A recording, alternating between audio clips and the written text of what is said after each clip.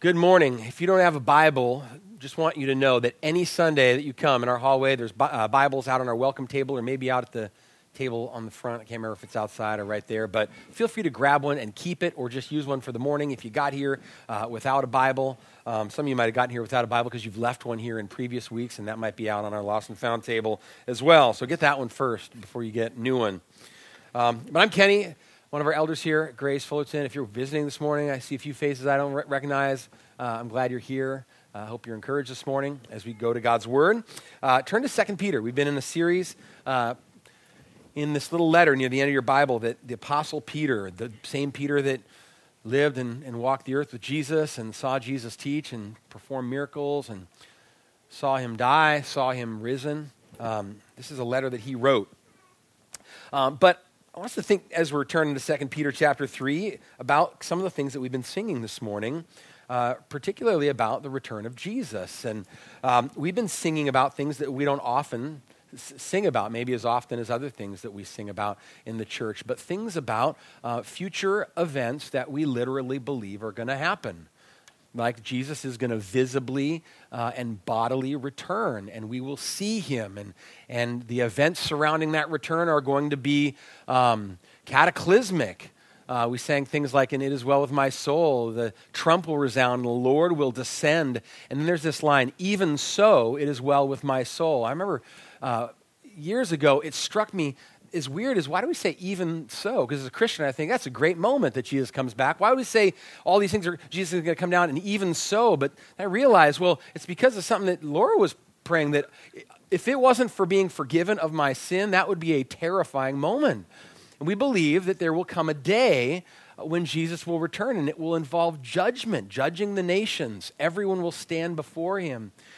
It'll involve rewarding his saints, like we just sang in the song. The blood-bought saints then standing tall will at the feet of Jesus fall, and he will be our all in all. And these things that we are singing are the very things that Peter is saying in his day and in our day will be mocked. Or as the way Scott put it last week, people will say, "Can you believe what these people believe? You really believe these things are going to happen?" And we say, yes, we do.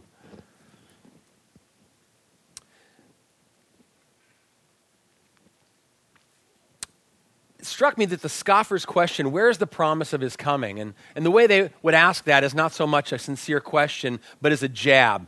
Right, where is this promised coming, right? Still don't see it. The reason that question can be unsettling for me when it's raised is, maybe for you too, is that I ask that question at times in my own mind. Not with a tone of mocking, but a tone of concern. I mean, how much more 2016 do we feel, where is the promise of his coming? Jesus said he was going to come back soon. He used those words. The book of Revelation, which is the last book in your Bible, is a collection of visions that the Apostle John was given by God. In many of those visions, Jesus himself speaks to John and tells him about things that are still yet to come when God brings to completion all of his plans for redemption and showing his glory in the world. And in that letter, or that book, Revelation, 4 times Jesus says to John, "I'm coming soon." Chapter 3, verse 11, "John, I'm coming soon." Chapter 22, verse 7, "John, behold, I am coming soon." 22, verse 12, "Behold, I'm coming soon, bringing recompense with me." In other words, he says to repay each one for what he's done. And in the last 2 verses in your Bible, Jesus says again, he who testifies to these things says, "Surely I am coming soon." To which the church responds in the last verse of the Bible, "Amen. Come, Lord Jesus." So I was reminded of how many times Jesus says soon. I thought of Inigo Montoya and one of his famous lines, "You keep using that word, Jesus. I don't think it means what you think it means." 2,000 years doesn't feel soon, does it? There's a sense when people say, "Really? You really think this is going to happen? Where is it? It's been 2,000 years since he said soon." Sometimes we might feel like not soon enough. But I want to pause. Last week I preached from this passage at La Mirada, and this week as I've been thinking about this, it struck me that maybe not all of us here have this strong sense of, the Lord's return couldn't come soon enough. Come, Lord Jesus. Maybe for some of us, actually, we feel more like, no, wait, Lord Jesus. No rush. I thought about an argument I got into, a friendly argument, with a good friend of mine named Andre Murillo. Some of you might know who he is. Let me turn this on. Some of you maybe know about this famous artist. So that's Andre. We're showing off our guns at Hume Lake. He really has them. I have to push mine out. But he plays professional basketball in Germany, but he's a member of Grace, has been for years. And we were at Hume Lake right there out in that grass one day, 3 summers back, the last day of camp, Friday, and it was after dinner, and we're out on the point where the sailboats are, and the sun's starting to go down. It was just this glorious moment. We were sitting in those Adirondack chairs that, if you've been to Hume Lake, you know are out. And Andre, kind of swept up in just the beauty we were looking at, he says, "Wouldn't it be awesome if Jesus just came back right now?" And I said, "Yeah." And then half in jest, but I said, "Andre, all week long I've been waiting. I haven't had a shake all week at Hume. I've been good. I've been running in the mornings, and I was saving Friday night. I was going to take Betsy and go get a shake at the end of the night." I said, "It would be even more awesome if I had just finished my Kona coffee, chocolate, peanut butter cup shake, and then Jesus came back." And Andre turns to me and says, "No, it wouldn't." We got in this big argument. I'm like, no. Hear what I'm saying? I mean, this is sweet, but wouldn't it be just a little bit sweeter if I had just had this shake and then it happened? And he said, no. He was fired up. He says, "No, it wouldn't. You mean to tell me," he said, "that if Jesus came back and you hadn't had your shake, you would be thinking, I really wish I could have gotten that shake." And when he put it that way, I finally had to concede, okay, you're right. No, it wouldn't. So, Andre, if you're listening to this, again, you were right on this one. But honestly, as absurd as that is, we can have our bucket list of things, our Hume shakes, that we're perfectly fine with Jesus delaying because I want this. I want to get my driver's license. I want to finish college. I want to get married. I want to have children. I want to see my children grow up. And I have a bucket list. There's places I want to go travel. And we live in a very comfortable place such that I think it can be easy to not have a real strong sense of come, Lord Jesus, that our brothers and sisters in other places in the world feel deeply. So I just wanted to take that little aside before we dive in, and I want us to think about the sense in which I think even with our bucket lists, we still have a sense of come, Lord Jesus. But to call us to consider that, are there reasons that we would not mind Jesus delaying, that God would say, that's not a good reason to want Jesus to delay? Our passage is going to talk about a good reason for us to be thankful for the delay of Jesus, but it's not to check off our bucket lists. So, come Lord Jesus is a prayer that Christians should have in the groaning of this world. I thought about Dave Talley, who was an elder here at Grace for 15, 16 years. And I can't tell you how many elder meetings I have sat in with Dave Talley over the years where something that we were talking about wouldn't lead him to sigh quietly under his breath and say, "Come, Lord Jesus." Sometimes we would just be talking about current events and things that had just happened in the news that week and about dealing with this or praying with it as a congregation and violence or the persecuted church. And he would go, "Come, Lord Jesus." Sometimes it was talking about us, the people of Grace, and the things that we know people are struggling with. And we're praying for their trials and their suffering. And he would say, "Come, Lord Jesus." Sometimes it would come out as we were being honest with each other and confessing sin and asking to pray and for our own struggles and living in ways that we were ashamed of and wanting to grow in. And he would say, "Come, Lord Jesus." And I want to ask you, what are the things that make you long for Jesus' return? What pulls... Some of you are thinking Tuesday. What are the things that pull that prayer from your lips? Come, Lord Jesus. Because our text here, these 3 verses, Peter has a word for you of comfort. In verses 1 through 7, the passage that Scott preached last week, he spoke to Christians, but he really said, here's my word for scoffers who mock with the question, where's the promise of his coming? Here's what I have to say to that. But in these verses, Peter turns to his beloved, his church, and says, here's a word of encouragement and comfort for you who are struggling with that question, where's the promise of his coming? And he really answers it by pointing us to the character of God. So here's the question in the outline I want to give. When you are troubled that Christ hasn't come back yet, what does Peter want you to remember about God's character? 3 things. He's eternal, he's patient, and he's just. In these 3 verses, that's what he hits. God is eternal, he is patient, that means he's slow to anger, and he's just. He is righteous, and he will by no means allow wickedness to go unpunished. And those 3 things, Peter thinks, will comfort us and encourage us as we wait. So let me read our 3 verses and pray, and we'll work our way through this passage. 2 Peter 3, 8 through 10. But do not overlook this one fact, beloved, that with the Lord, one day is as 1,000 years, and 1,000 years is as one day. The Lord's not slow to fulfill his promise, as some count slowness, but he's patient toward you, not wishing that any should perish, but that all should reach repentance. But the day of the Lord will come like a thief, and then the heavens will pass away with a roar, and the heavenly bodies will be burned up and dissolved, and the earth and the works that are done on it will be exposed. Let's pray. God, help us here. Give us ears like in Jesus' parable that are like good soil, where your word lands and we hear it and we think about it and it bears fruit of the kind that you want to come from thinking about these things and remembering these truths and seeing these aspects of your character this morning. Help us to not miss what you have for us in these verses in Jesus' name. Amen. All right, so first of all, God is eternal. As we're worried and anxious that Jesus hasn't come back yet, and we're troubled and we groan and want him to come back, first of all, he says God is eternal. Why do we need to remember that? Well, 2 things. It tells us that God's perspective of time is different than ours. That's what Peter points out.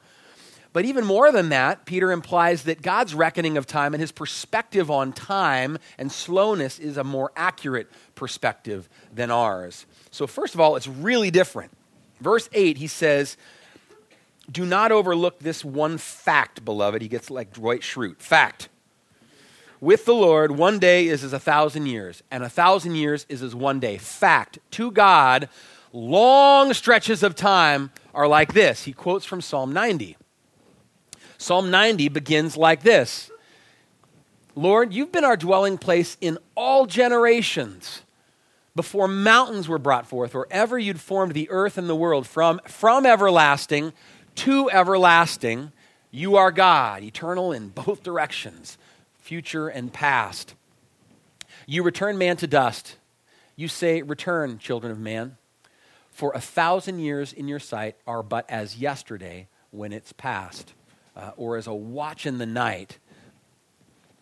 The psalm keeps going and says, if you live to 70 or 80 years old or more, even that is like a sigh, just like a breath.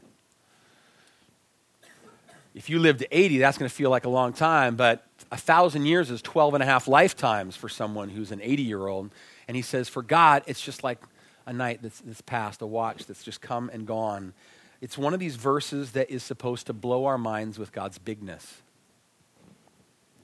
The same way, a couple weeks ago, a NASA article, maybe you read it, Hubble telescope findings recently are leading astronomers to change their estimate of how many distant galaxies are out there as we're able to see further and further and further out into space. This blew my mind. It said that the average or the estimate has been 100 to 200 billion galaxies, and that recently they're beginning to think there might be 10 times that number, 2 trillion or more.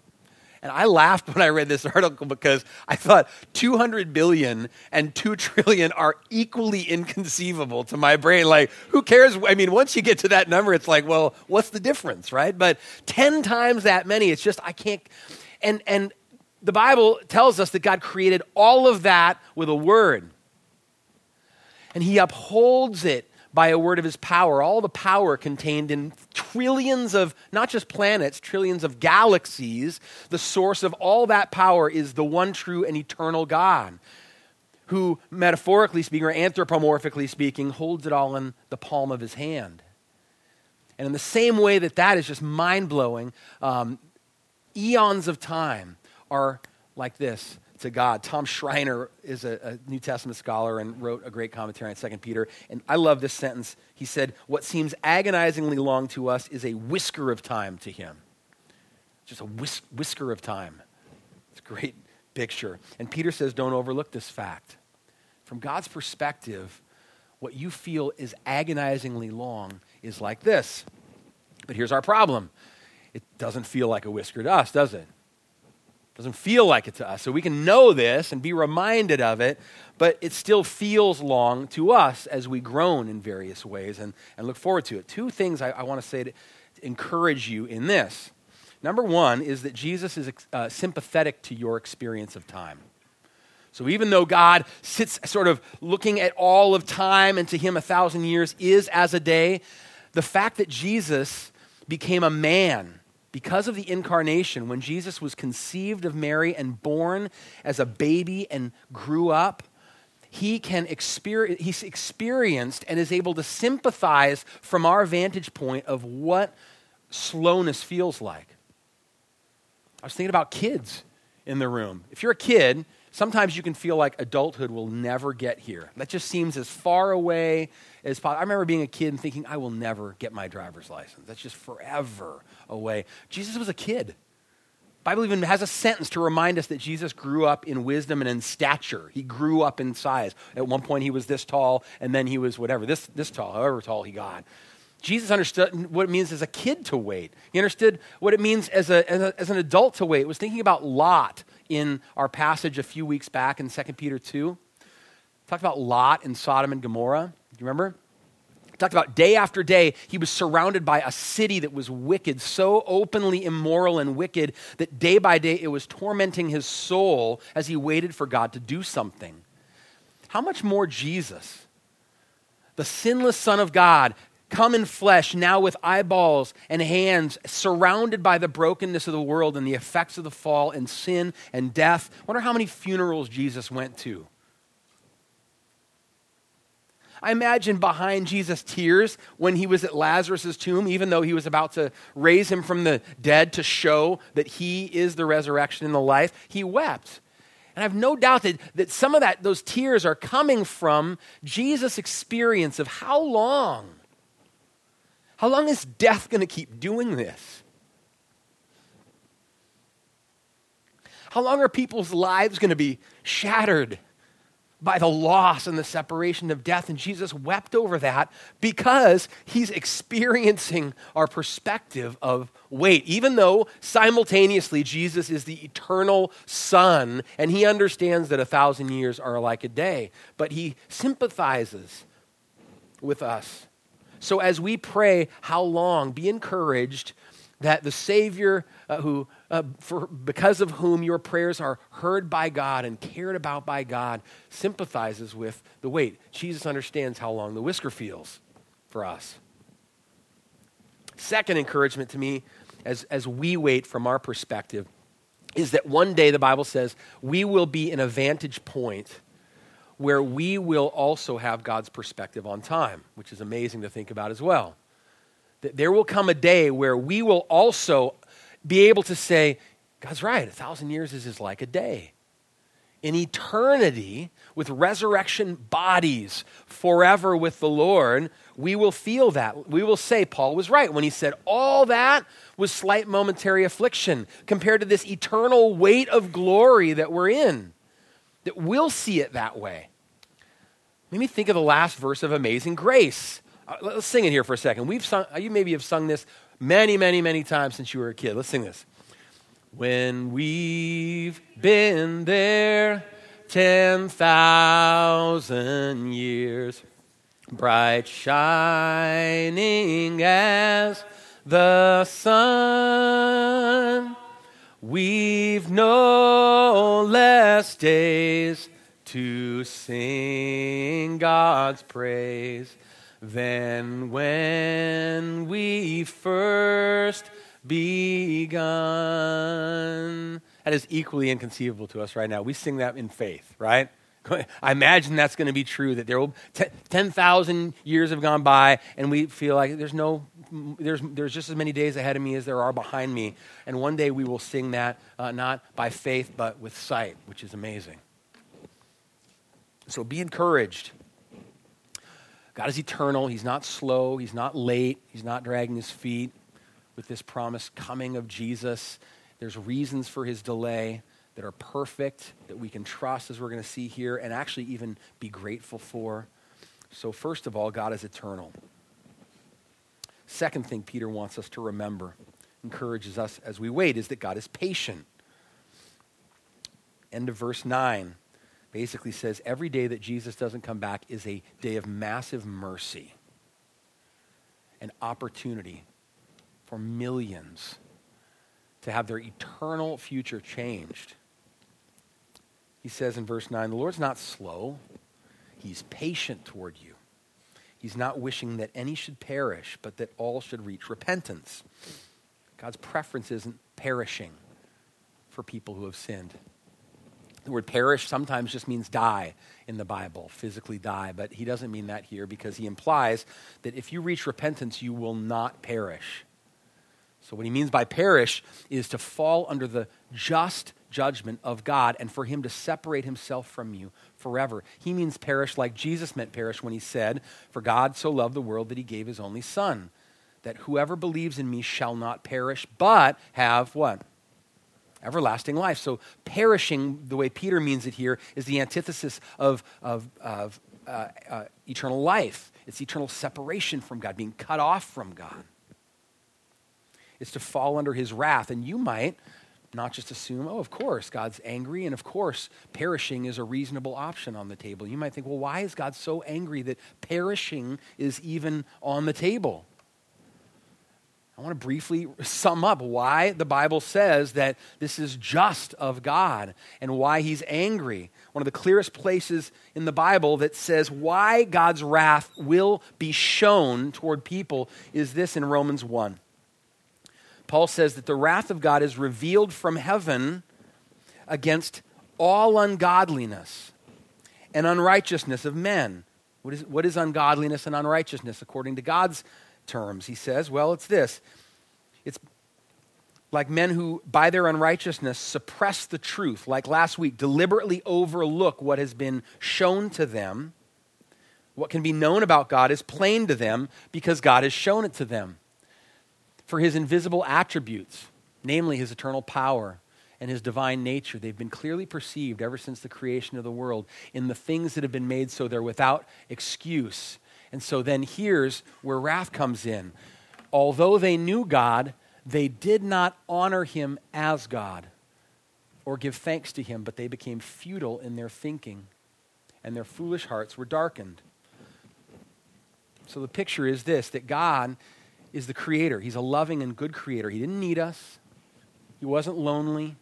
He created us so that we might be blessed to know him, see him, and enjoy him forever. And by doing so, bring glory to him. That's why he made us. And every one of us since Adam and Eve has turned in rebellion against this God, doubted his character, assumed we knew better, found all sorts of things in the world that he made more delightful and more worth orienting my life around the pursuit of than the maker. That's what it means to not honor him or give thanks to him as creator.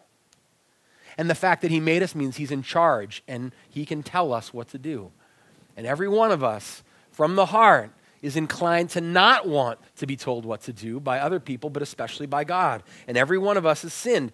And ungodliness sometimes looks like high-handed rejection of God and blatant breaking of all his commands and looking for the biggest ones and breaking them and shaking fists. But often ungodliness looks really nice. Ungodliness can just look like treating God as irrelevant for your joy and being perfectly happy with things he's made to be your God. Effectively, you don't bow down and worship those things like this, but you do by making your whole life pursuit to have and keep those things and to have as much of it as you can. And Paul says that it's because of this that the wrath of God is revealed. It will be revealed against ungodliness. That's why perishing is on the table. That God will say, if you don't want me in this place, eventually he will say, okay. But praise God that he's merciful and slow to anger. And his preference is that we would not choose perishing over enjoying him forever. And so God in his mercy has created a situation in which God can display his justice and not be an unjust God who just turns a blind eye to sin and like a nice old, soft, grandfather, grandmother that just says, okay, and overlooks anything. And that God can uphold his justice. Meanwhile, he can show that he is amazingly gracious. And the solution is the cross. God becomes the substitute for us, and he comes and bears the consequence.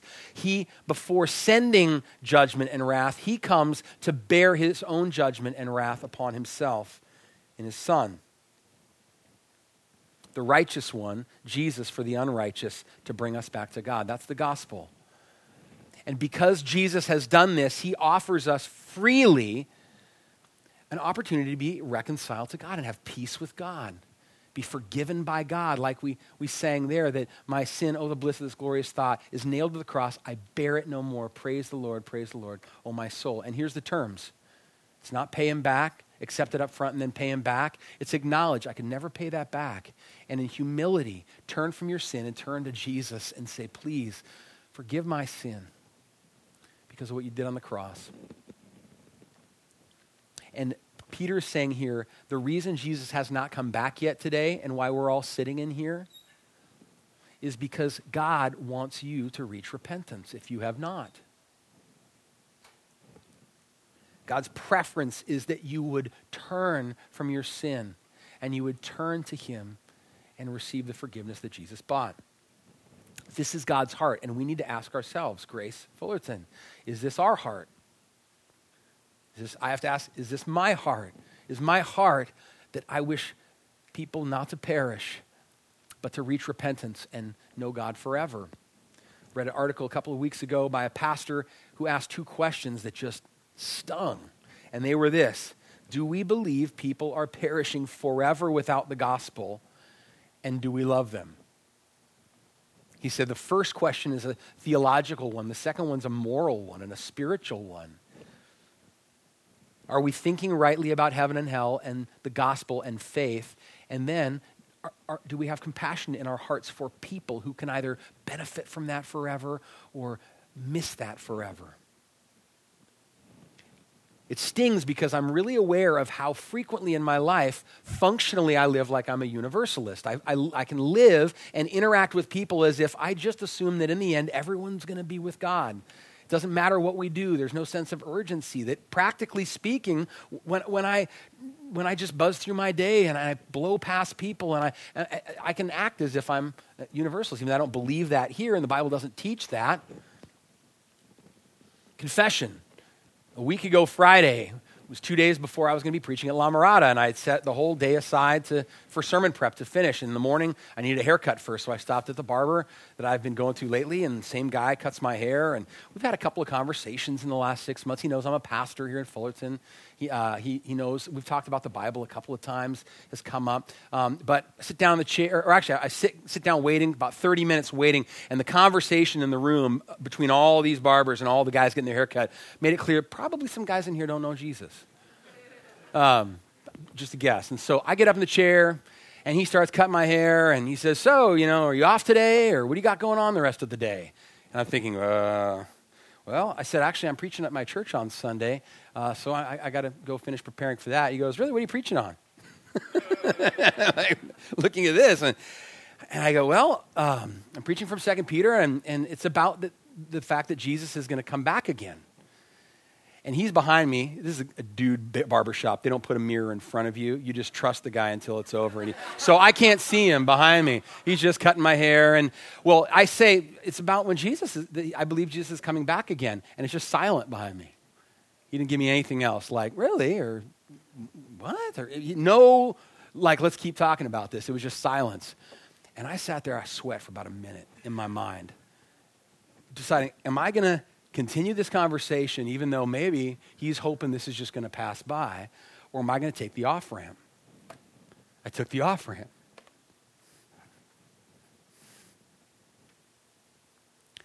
I get my car and I drive here to this office and I'm thinking about this verse. The Lord is patient, not wishing any should perish, but that all should reach repentance. Thinking, what is that about? Why does that urgency not grip my heart such that whatever awkwardness about maybe keeping that conversation going or having to speak up loudly enough for him to hear it behind me that probably he's not the only one who's, why would that be so overwhelming to me in a moment like that I just take the off-ramp and just avoid that? It's shameful.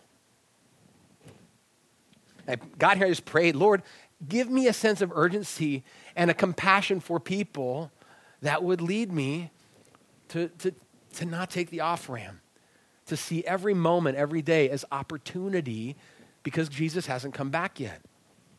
Pray that we would be a church like that, be people like that. You know who's a person like that who's been an example to me in that? Mark Hobson. He's been here before to share a little bit about what he does. He was in Shelley, his wife, were members of Grace for many years.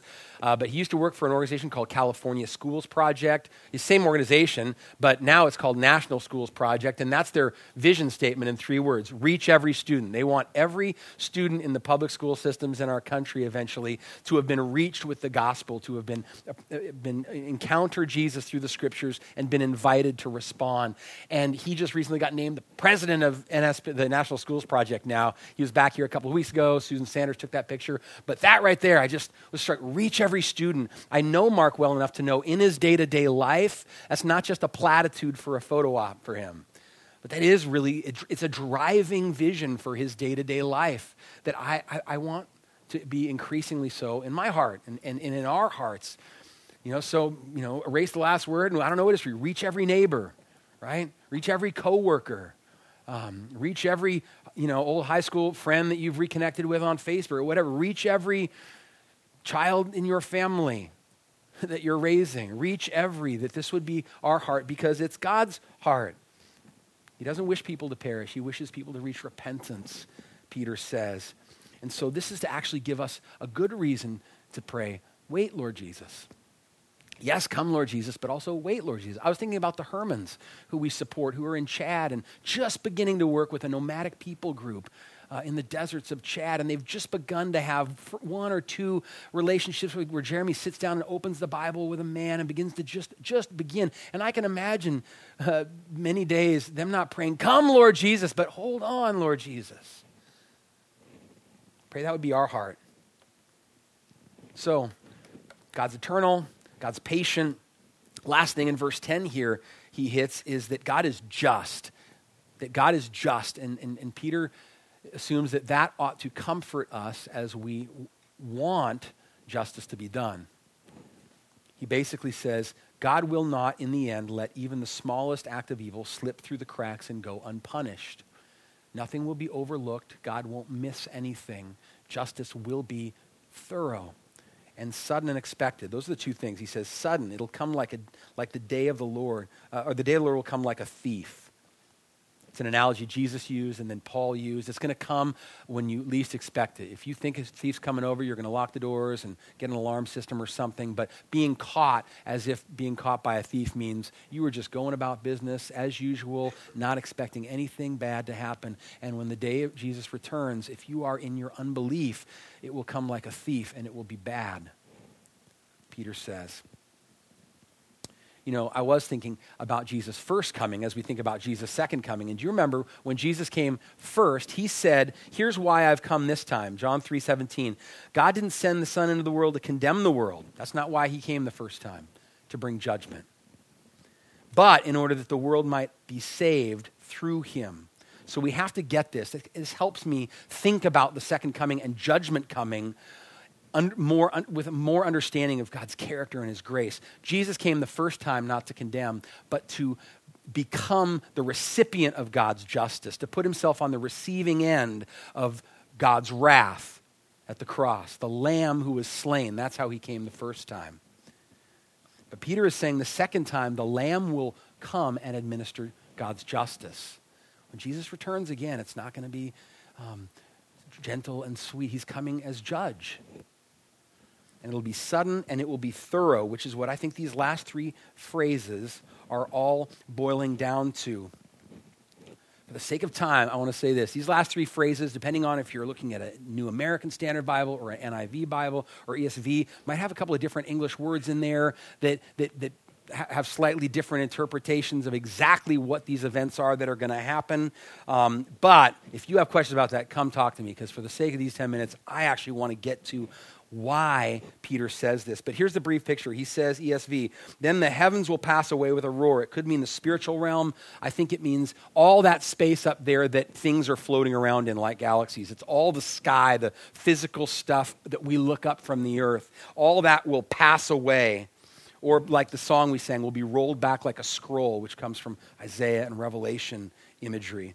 Second phrase, and the heavenly bodies will be burned up and dissolved. Or it might say elements in your Bible. I think it means the elements with which all that is filled. The heavenly bodies, I think, is right. In other words, all that will be burned up. And then the last phrase brings it down to earth and what's going to happen as Jesus returns. And it says the earth and the works done on it will be exposed. Maybe your Bible says will be burned up. I think it's more likely the translation is will be exposed or will be found or made manifest. It might mean burned up, but if it does, the picture is if you would burn an entire field so that then anything that's remaining would be exposed. I think that's the picture is. Everything is moved away. I think it's very similar to what Jesus describes to John in his vision in Revelation 6. In Revelation, it's describing all the final events, sort of like a scroll with seals on it. And one by one, the seals are being broken. And when the last one finally breaks, it will all be complete. And it gets to this sixth seal in John's vision. And this is the seal that describes when Jesus is going to return. And listen to some similarities to what Peter's talking about here. When he opened the sixth seal, I looked. And behold, there was a great earthquake. And the sun became black as sackcloth, and the full moon became like blood, and the stars of the sky fell to the earth as the fig tree sheds its winter fruit when shaken by a gale. So cataclysmic, sounds like sky, and the sky vanished like a scroll that's being rolled up. And every mountain and island was removed from its place. So the image, I think, is purging and purifying, clearing away everything. And look what happens next in this vision. Once all this has been removed, well then, the kings of the earth and the great ones and the generals and the rich and the powerful and everyone, not powerful, just powerful, but slave and free, hid themselves in the caves and among the rocks of the mountains, calling to the mountains and rocks, fall on us, hide us from the face of him who's seated on the throne and from the wrath of the Lamb. For the great day of their wrath has come, and who can stand? The picture is nowhere to hide in that image. Peter Davids, who writes a commentary on 2 Peter, says the picture is indeed of stripping off everything that stands between the eye of God and the earth, so that all those things human beings thought they were getting away with or thought God did not see are suddenly exposed to his unblinking eye. It's a picture of thoroughness, I think. And when Jesus returns, he will judge and he won't miss a thing. And it's the justice of the Lamb. I want to ask you a question. When you think of that last phrase, the works done on earth are all exposed. Who here loves the things that they've done to be exposed? All the things you've done to be exposed. Just imagine all the works that you've done in your life if they were just suddenly exposed to the person sitting next to you in here. All of it. Is that a happy thought? Or to your wife or your husband or to your kids. All the works that you've done exposed to the people in this room. It's a terrifying thought. Peter's saying, all of the works done on this earth, including yours, will be exposed before the Lamb when he comes to judge. But here's the crazy thing. Not the crazy thing, the true thing. It is crazy. It's already all exposed to God. You can act like he doesn't see it and put that out of your mind or put him out of the picture and reconcile it that way. He doesn't exist. But either way, it's already exposed before God. He already sees it all. And here's the option. You can run to the Lamb right now and hide yourself in him. That's what it means to repent of your sin and to trust in Jesus. We hide in him. He says, come here. I've paid for it all. You're covered. Because if you don't hide yourself in the Lamb in that way, Peter's saying on that day, there will be nowhere to hide from the Lamb. He will judge. But it doesn't have to be that way. Even this morning, the Bible says in Hebrews, I think 3 times it says, today, if you hear his voice, don't harden your heart. You can harden your heart a little bit in the next 10 minutes it takes for us to finish this service and you get to your car. Right now, I want to ask you, in your heart, do you know your own works that you've done? That you know that if those were exposed, stand exposed before God, you don't have a leg to stand on? And do you understand his great love and mercy in the cross and what he offers you that you can do simply by praying and asking him to forgive you in Jesus' name? Don't harden your heart to that and say, maybe I'll keep considering that. Do that now. Come talk to me right now after the service about this. If you do, or if you want to.